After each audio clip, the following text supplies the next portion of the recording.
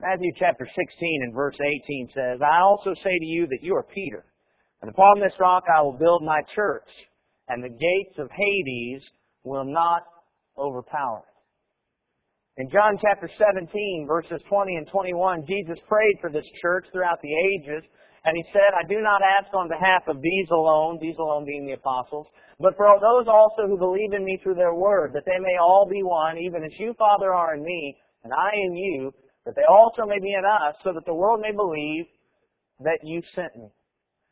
We stand for this unity, and we make a plea for this unity, that all religious people will come together in one body, hearkening to the call of one Spirit, having one hope of one calling, submitting to one Lord, believing one faith, going through one baptism, and honoring and worshiping the one God and Father of all, who is in all, above all, and through all. We stand for this and we make this plea as we look at the divided religious world with denominationalism and Catholicism and Protestantism and all the divisions in modern Christianity. We ask, can we not simply be united? And yet as we make this plea, this cry for unity does at times ring hollow to those who hear it. Because it does not take them long as they examine churches that have the name Church of Christ to find that among those of us who make this plea for unity, there is in fact division. There are differences that occur in churches that have this same fundamental plea. Let's just get back to the Bible. Let's just do what God says, being non-denominational, anti-denominational in fact, baptizing folks into the body of Christ. This is, as was mentioned earlier, the second Sunday night of the month, and of course what we do on this night is we do answer questions that have been submitted, whether by members or guests or others that receive our sermons. And tonight we want to deal with the question. As we look at churches of Christ, what are the differences and why? Now we, as members of Christ Church and dealing with the various issues that have arisen among others who make the same plea that we have, we've come up with rather extensive labeling system to describe the varying kinds of churches that exist. But what kind of churches are out there? We talk about institutional churches and non-institutional churches. We may use terms like sound, Annie, no class, one cup, instrumental, conservative, liberal. We've got all kinds of labels that we have given churches today to describe the differences that are among us. However, if all we did was get into those practical differences, I don't think that we would understand the real issues that divide. I do want to say something about the way this question is worded and the way we might often word it, because I'm a little leery answering it that way. Because those who hear this question, whether Christians or otherwise, are more than likely going to hear it from a denominational mindset. What are the differences among churches of Christ? You see, in our day and age, because of the denominations and because of the setup that most churches have as far as their organization, we hear that and we apply a certain meaning to that that is not necessarily the case. You see, there are a lot of people that believe that every congregation that has the sign above their door that says Church of Christ, that they are in some way affiliated or organized along with us here at the Franklin Church. And that is not the case. At the same time, there are those who believe that if a church does not have the name Church of Christ on the door, then it is in no way affiliated with us. And that is not necessarily the case either. We've got to understand this. We need to recognize that we are an independent, autonomous congregation, and in no way are we denominationally, governmentally, or in other way associated or organized with any other congregation. We don't have that kind of connection with anybody else. But secondly, what we need to recognize is that if a church makes the same plea to go back to the Bible, to avoid denominationalism, to just do what God says and baptizes people for the remission of sins into Christ, then they are our brethren no matter what name is on their door. And we have to understand that. And so when I ask the question, what are the differences among churches of Christ, I am not necessarily saying, what are the differences between all the congregations that have a sign out front or a letterhead that reads Church of Christ? I am saying what differences exist among people who are a part of Christ Church because they have been baptized into Christ, as they've gathered together in local congregations and practiced different things. What differences exist there? Please understand that. That's our question tonight, and that's what we're going to be dealing with. When we look at the differences among churches, we myriad of practical things, but it all comes down to about 5 major differences. Authority. How to establish Bible authority. This, just as it defines the major difference between us and denominational churches, this one thing really is probably the major division that occurs among Christians. How do we establish authority from the Word of God? When we look at the differences, we might notice several things. First of all, there are some who would suggest that finding authority is not what we need to do. But here at the Franklin Church, we turn to 2 Timothy chapter 3. We read verses 16 and 17. In 2 Timothy chapter 3, verses 16 and 17, it reads, "All Scripture is inspired by God and profitable for teaching, for reproof, for correction, for training in righteousness, so that the man of God may be adequate, equipped for every good work." What does this text tell us the Scripture does? This text tells us that the Scripture equips us for every good work. It provides equipping, or it tools us.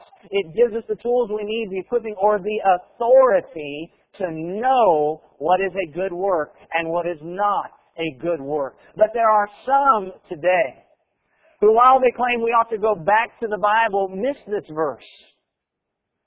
And instead of saying that we need to find equipping to know that something is a good work, they will suggest that as long as something is not specifically condemned, we're allowed to do it.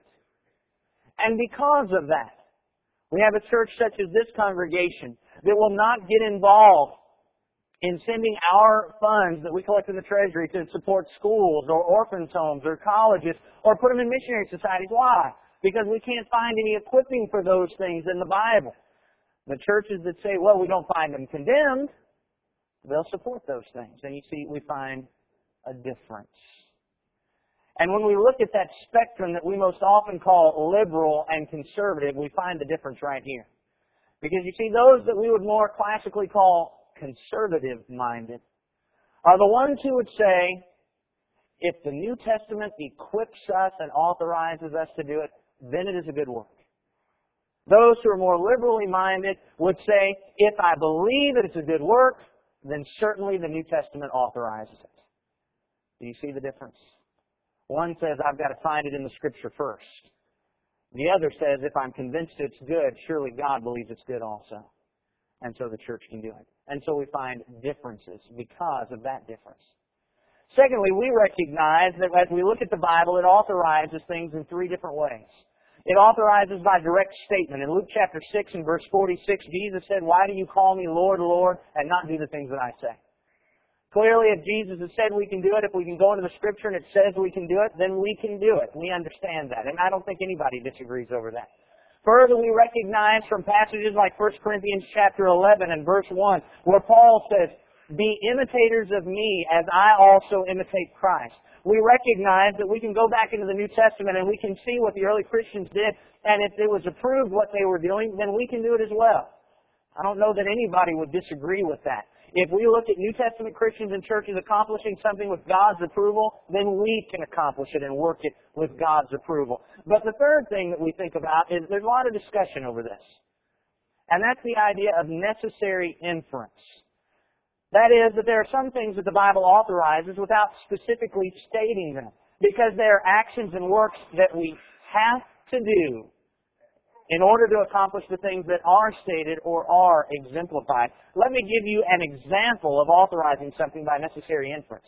If you look in Romans chapter 10, beginning at verse 13, Paul said, in Romans 10 and verse 13, he goes back to the Old Testament, he finds a passage in Joel where it says, "Whoever will call on the name of the Lord will be saved." But then notice what he does in verse 14. How will they call on Him in whom they have not believed? How will they believe in Him whom they have not heard? How will they hear without a preacher? How will they preach unless they are sent? Just as written, how beautiful are the feet of those who bring good news of good things. Notice the necessary inference. People have got to call on the name of the Lord to be saved, but before they can call, they can't possibly accomplish that work if they don't believe, can they? And they can't possibly believe unless they've heard.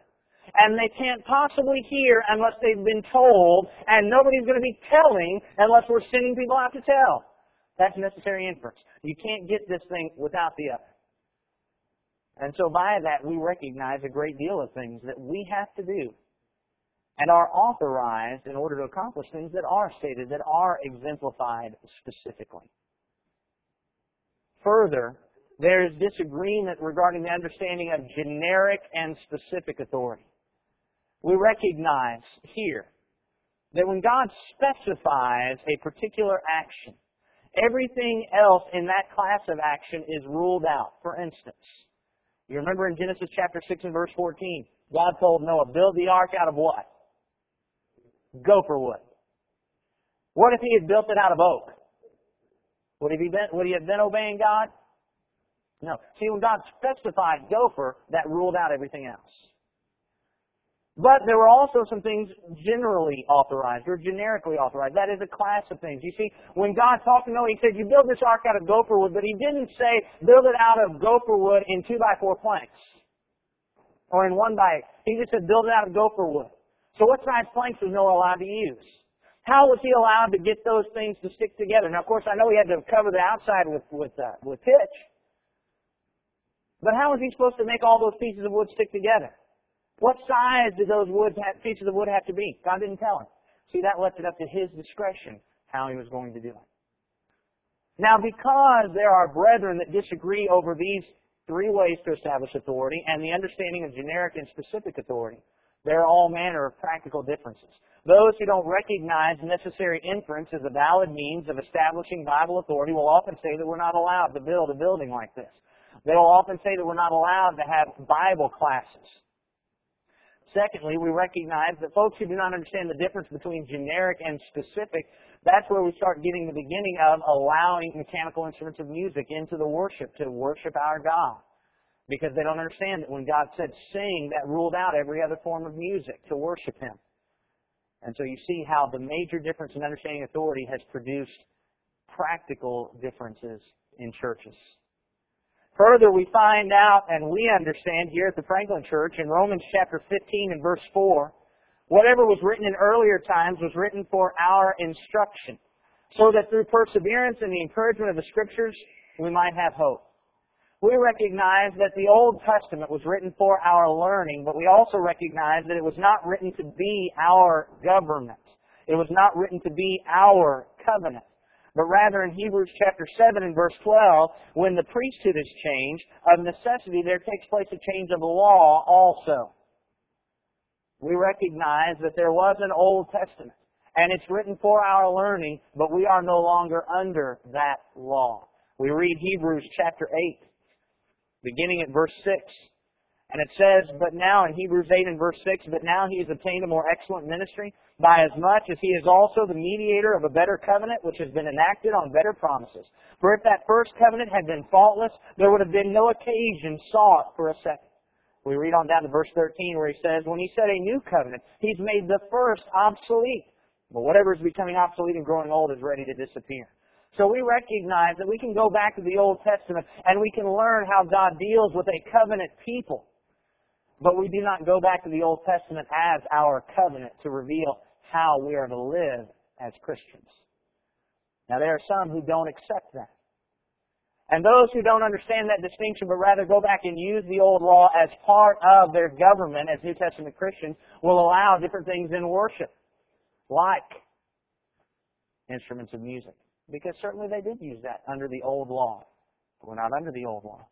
Those who recognize the distinction will not allow the instruments of music as part of worship because we can't find it authorized by either statement, example, or necessary inference in the New Testament. You see the difference there? So we recognize that if churches and Christians have a different understanding of how to establish authority, what are we going to have? We're going to have difference in practice. Some of which cause us to have to be divided because we can't be in fellowship with worship that is not accord with God's will. So the first principle of division is difference regarding how to establish Bible authority. All right? Number two, the second major difference that we have among brethren is a different understanding of the work and mission of Christ's church. We can summarize the work and mission of Christ's church in 1 Timothy chapter 3 and verse 15. In 1 Timothy chapter 3 and verse 15, Paul, as he's writing to Timothy, he says to him, 1 Timothy 3:15, "But in case I am delayed, I write so that you will know how one ought to conduct himself in the household of God, which is the church of the living God, the pillar and support of the truth." What is the church's job? What is its mission? What defines it? It is the pillar and support of the truth. That's what we're supposed to be doing. Holding the truth up. That's what we do. We hold the truth up. We look in Ephesians chapter 3 and verse 10. In Ephesians chapter 3 and verse 10, Paul writes here again about the church and what was it all about and what was it in God's eternal purpose that the church was all about. In Ephesians 3 and verse 10 it says, "So that the manifold wisdom of God might now be made known through the church to the rulers and the authorities in heavenly places." This was in accordance with the eternal purpose which He carried out in Christ Jesus our Lord, in whom we have boldness and confident access through faith in Him. What do we find from these passages? What's the church's mission? The church's mission is to get the gospel out, to teach folks, to hold up the truth for everybody to see. That is our mission. That is our job. That is our only job. That's why Christ established His church, so that the truth could be held out for all to see, whether on earth or in heavenly places. But some people today have missed it. Some brethren and some churches have lost sight of what the mission and work of Christ's church really is. Let me explain to you what the mission of Christ's church really is not. You can read your New Testament backwards and forwards, and you will never find Christ's church used to accomplish some of the things that churches are used for today. The church's mission is not to provide recreation. It is not the church's job to build family life centers, to build gymnasiums. It is not the church's job to provide youth groups that take trips to Astro World or to put on plays or to put on concerts. It is not the church's job to provide recreation. It is not the church's job to promote social work. It is not the church's job to run soup kitchens in inner cities. It is not the church's job to run orphans' homes. It is not the church's job to do all manner of social work. That's not why God put His church here. It is not the church's job to provide world relief. It is not the church's job to sponsor medical missionaries, to get immunizations to third world countries, or to send out missionaries to other countries that are destitute and to build houses for them. That is not the church's job. The church's job is to get the gospel out. It is not the church's job to provide secular education. If you want your kids to learn how to read and write and do math, that's awesome. You take care of it. That's not the church's job. It is not the church's job to support secular education by finances, or to run one, or even to provide classrooms in their building for one. That is not our job in the church. And it is not our job in the church to promote political agendas. It is not our job to house campaigns. It's not our job to endorse candidates. It's not our job as the church to do any of those things. What is the church's mission? Pillar and support of the truth. Our job is to teach the gospel. That's not to say that you as a Christian can't be involved in politics. That's not to say that you as a Christian can, if you want, send money to somebody who's going to be sending immunizations to some third world country. That's fine, but that's not the church's job. Our job is to teach the gospel, and that is it. And the only exception that we find to that in all of Scripture is that God allowed for the church, His people, and for local congregations from their collection, their treasury, to provide for the benevolent needs of Christians. For instance, we can find in Acts chapter 6. Acts chapter 6.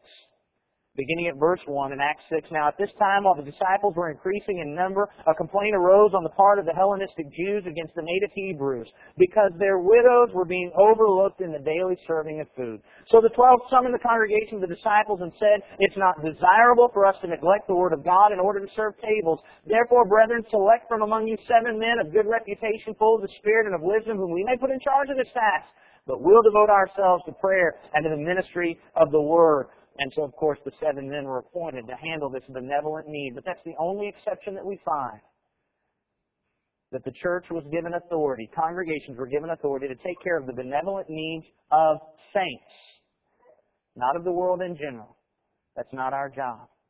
Now here's the interesting thing. Most churches, even among the denominations, would say that that is the mission of the church, to get that gospel out. And yet we see all these churches that are doing all these things that we just said can't be found in the New Testament and is not the mission of the church. How do they do that? Well, they kind of sidestep the issue. What they'll say is, sure, our job, our mission is to get that gospel out. Well, we've got to get these people to the gospel. And so what do? Well, we'll have a hot dog supper. And we'll build a fellowship hall, and we'll bring people in, and then we'll teach them the gospel. Or we'll get involved in politics, and then get them the gospel as we contact them through that. Or we'll have a school, and we'll get them into the school, and we'll let folks know that we really care about people. And then they'll want to hear what we have to say about the gospel. We've got to draw them in. I want you to look in John chapter 6. John chapter 6 and verse 44. Notice what Jesus says there. In John chapter 6 and verse 44, Jesus says, "No one can come to me unless the Father who sent me draws him, and I'll raise him up on the last day." How do people come to Christ? Not by our secular and material and social draws, but when the Father draws them. You think God needs us to make up ways to draw people to the gospel? I don't think He does. I want you to notice this, though. He goes on in the next verse to tell us how He draws them. "It is written in the prophets, they shall all be taught of God. Everyone who has heard and learned from the Father comes to me." How does the Father draw people to the Son? By teaching. Not with food, not with games, not with entertainment and recreation and education and social work. By teaching. And that's our job. Our job is to get that message out so people can hear from the Father through His Word and be drawn to Christ. And when we miss it on the mission of Christ's church, to that extent, we neglect our job of drawing people to the Savior. We may end up with more people in the building, but we will not end up with more people saved by Christ. And because, folks, we make the same fundamental plea, let's just get back to the Bible and let's just do what the Bible says, have a difference over the mission and work of Christ's church. There is division among us and differences. And sometimes we have to be divided because we can't be in fellowship with the works that are not authorized. We've got to follow Christ's mission. First difference, difference over authority. Second difference, difference over the mission and work of Christ's church. The third difference, a difference over understanding of the purpose of worship. Because brethren have a different idea about what worship is all about, we have all kinds of practical differences, all the way from some churches sponsoring children's church to keep the kids out of the parents' hair while they're worshiping, down to people having choirs and solos, to having instruments of music, to having spontaneous outbursts of emotional expression, to saying that we can't have a building and we can't be bigger than 50 and have to meet in somebody's house so that we can have a better horizontal relationship in worship. All these things take place. Why? Because a lot of people have missed it on what God's purpose for worshiping Him is. Look in John chapter 4 and verse 24. In that verse we find God's purpose for worship. In John chapter 4 and verse 24, the Bible says, God is Spirit, and those who worship Him must worship in spirit and truth. What's the purpose of worship? To worship God. To honor and revere and praise and glorify Him. How? In spirit and truth. That is, with our whole being, not just going through the motions, but with our inner man and everything that we have, honoring and praising and glorifying God. And doing it according to the truth, the way He has outlined.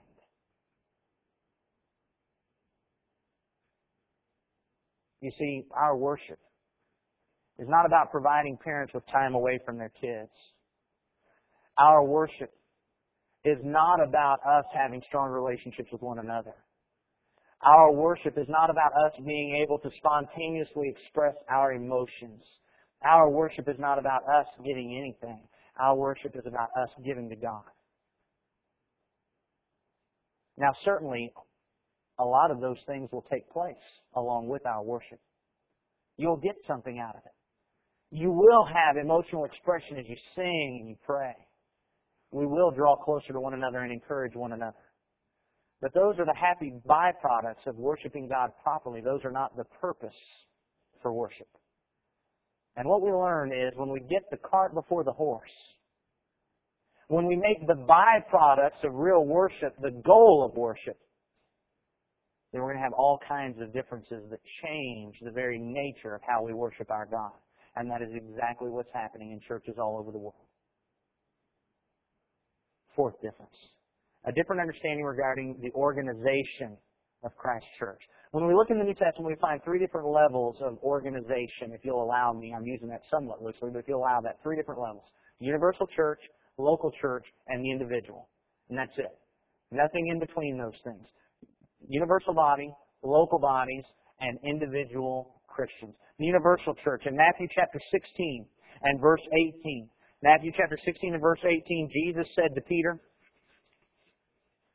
I also say to you that you're Peter, and upon this rock I will build my church, and the gates of Hades will not overpower it. He said, I'm going to build my church. In Ephesians chapter 1, verses 22 and 23. Ephesians chapter 1, verses 22 and 23, it says that He, that is the Father, put all things in subjection under His feet, that's Christ, and gave Him as head over all things to the church, which is His body, the fullness of Him who fills all in all. There is only one governor, only one governing body, if you will, in Christ's universal church, and that's Christ Himself. He's the head.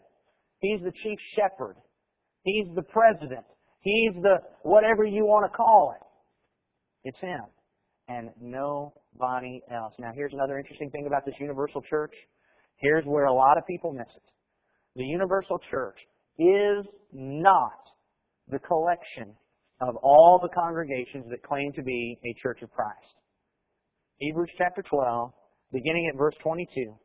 Hebrews chapter 12 and verse 22 says this, But you have come to Mount Zion and to the city of the living God, the heavenly Jerusalem, and to myriads of angels. Now here we go. You ready to see what the universal church is? Verse 23. To the general assembly and church of the firstborn who are enrolled in heaven. The general assembly of the firstborn who are enrolled in heaven. The firstborn there, brethren, by the way, does not refer to Jesus. Notice that's plural. The firstborn who are enrolled in heaven. He's talking about we as Christians have the honor and the inheritance of the firstborn, the double blessing that the firstborn gets. We get that from God because we're a part of His church. The universal church is not the collection of all the congregations. It is not a collection of any congregations. The universal church is a collection of all the individual Christians, all the individuals who are enrolled in heaven. That is the universal church. It's not the collection of local churches. And because some people miss that, they'll have local congregations start joining up and doing work together that the Bible never authorized them to do together.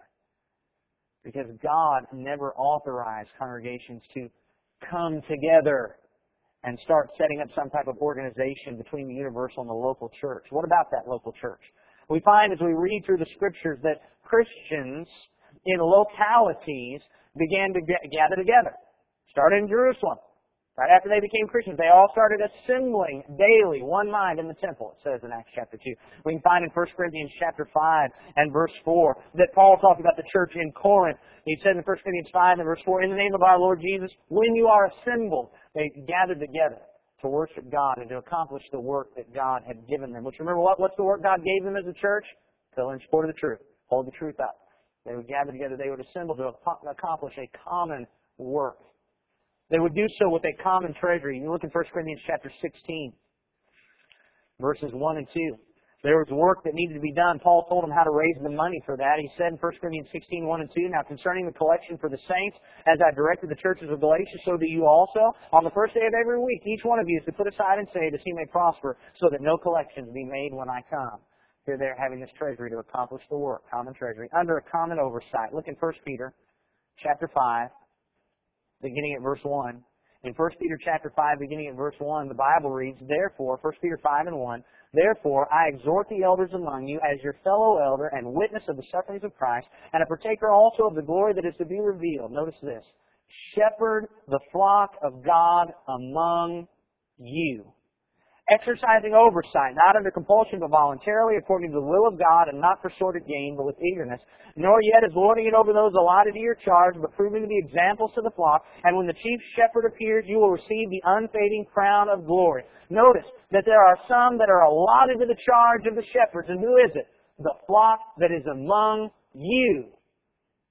Not the flock 2 states over, not the flock 1 city over, the flock that is among you. The elders are given authority to shepherd a congregation and the members of that congregation. There is not an elder or a group of elders anywhere by Scripture that have been given the authority to shepherd any work other than a local congregation. And that's it. And yet today we have brethren that have missed that. And what they have is churches that would send funds to one eldership. And then that eldership oversees some type of organization that they've established or some type of evangelistic work. And instead of each congregation overseeing how its funds are going to be used and the work that it's going to accomplish, they've set elders up in some place that's now overseeing a work that's beyond the scope that God ever gave them authority to oversee. And in reality, when they've done that, they've missed the point of elders anyway. What are elders supposed to be doing? Shepherding the flock. They're not supposed to be organizing a business or running funds to other countries. They're supposed to be shepherding the flock. And that's it. And because churches have missed that, they've changed what churches do, and there are differences. Finally, we have the universal, the local, we have the individual. While the universal church and the local congregations are both made up of individuals, we have to understand that the individuals are not the church. See, one of the problems that we have is we'll point out, is this building the church? What's the church? It's the what? It's the people. And so suddenly we say, oh, well now if the church is the people, that means I'm the church. No, that's not the case. The universal church, am I the universal church? No, because the universal church is the collection of all Christians everywhere of all time, sure enrolled in heaven, right?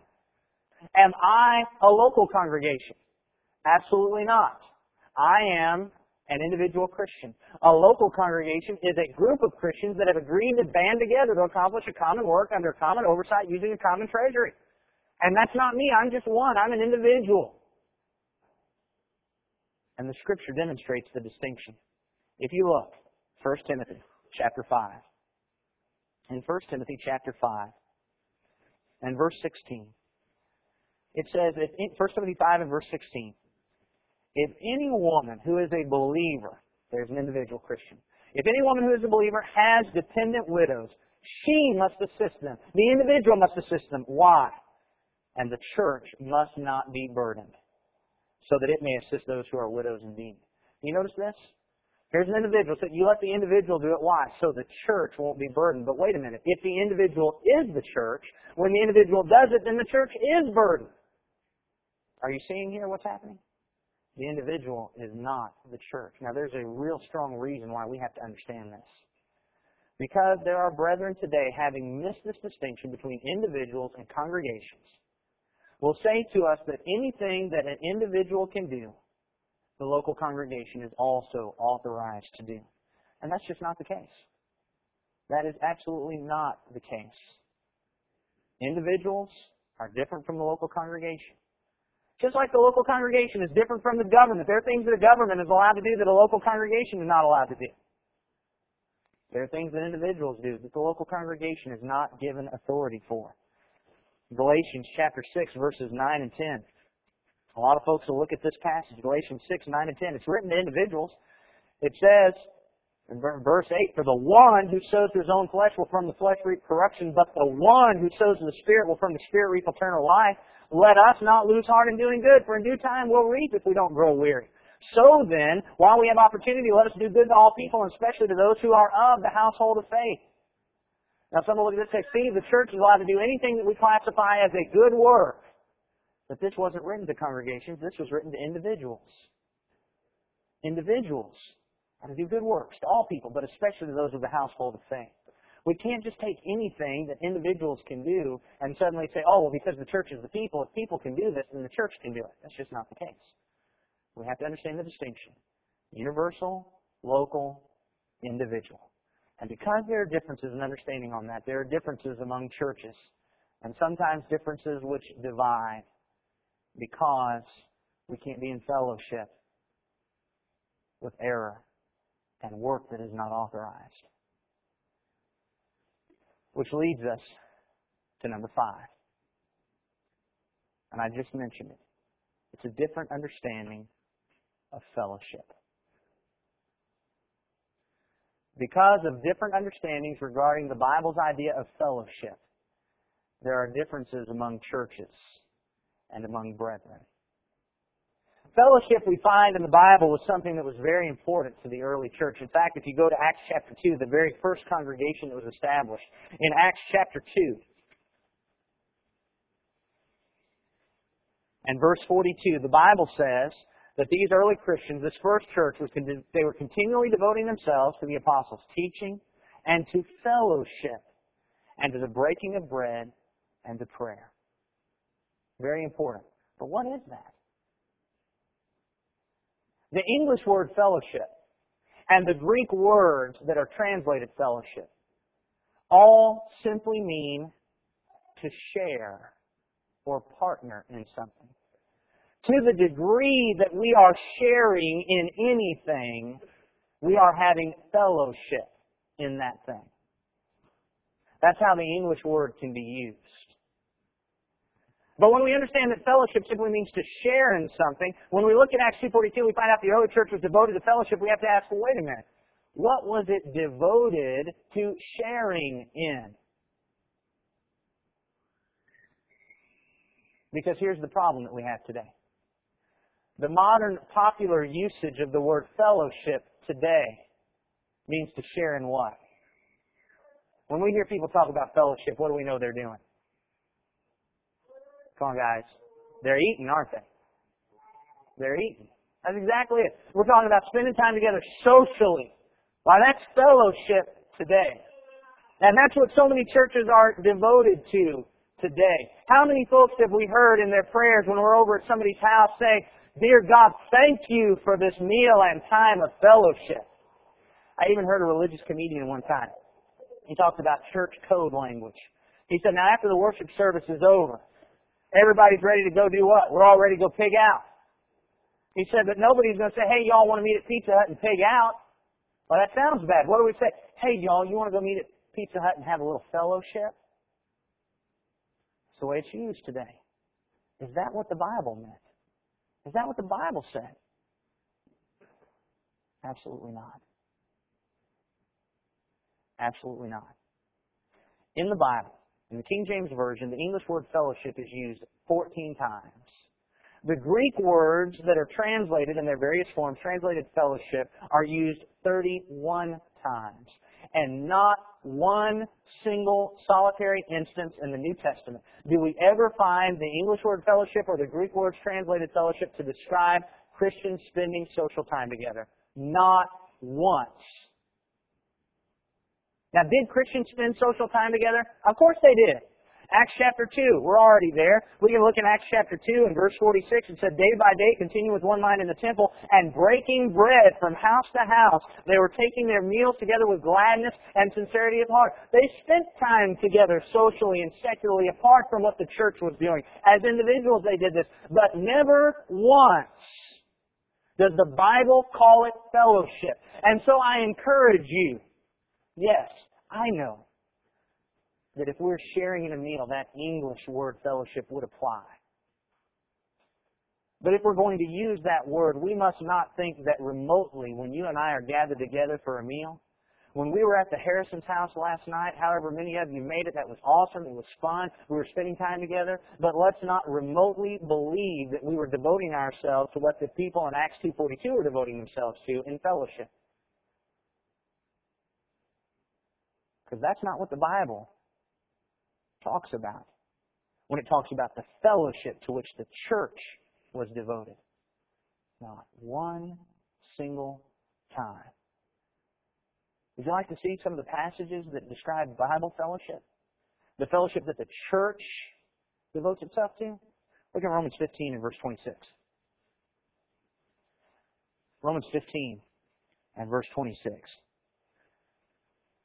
Paul says, for Macedonia and Achaia had been pleased to make a contribution to the poor among the saints in Jerusalem. The Greek word that is elsewhere translated fellowship is used here for contribution.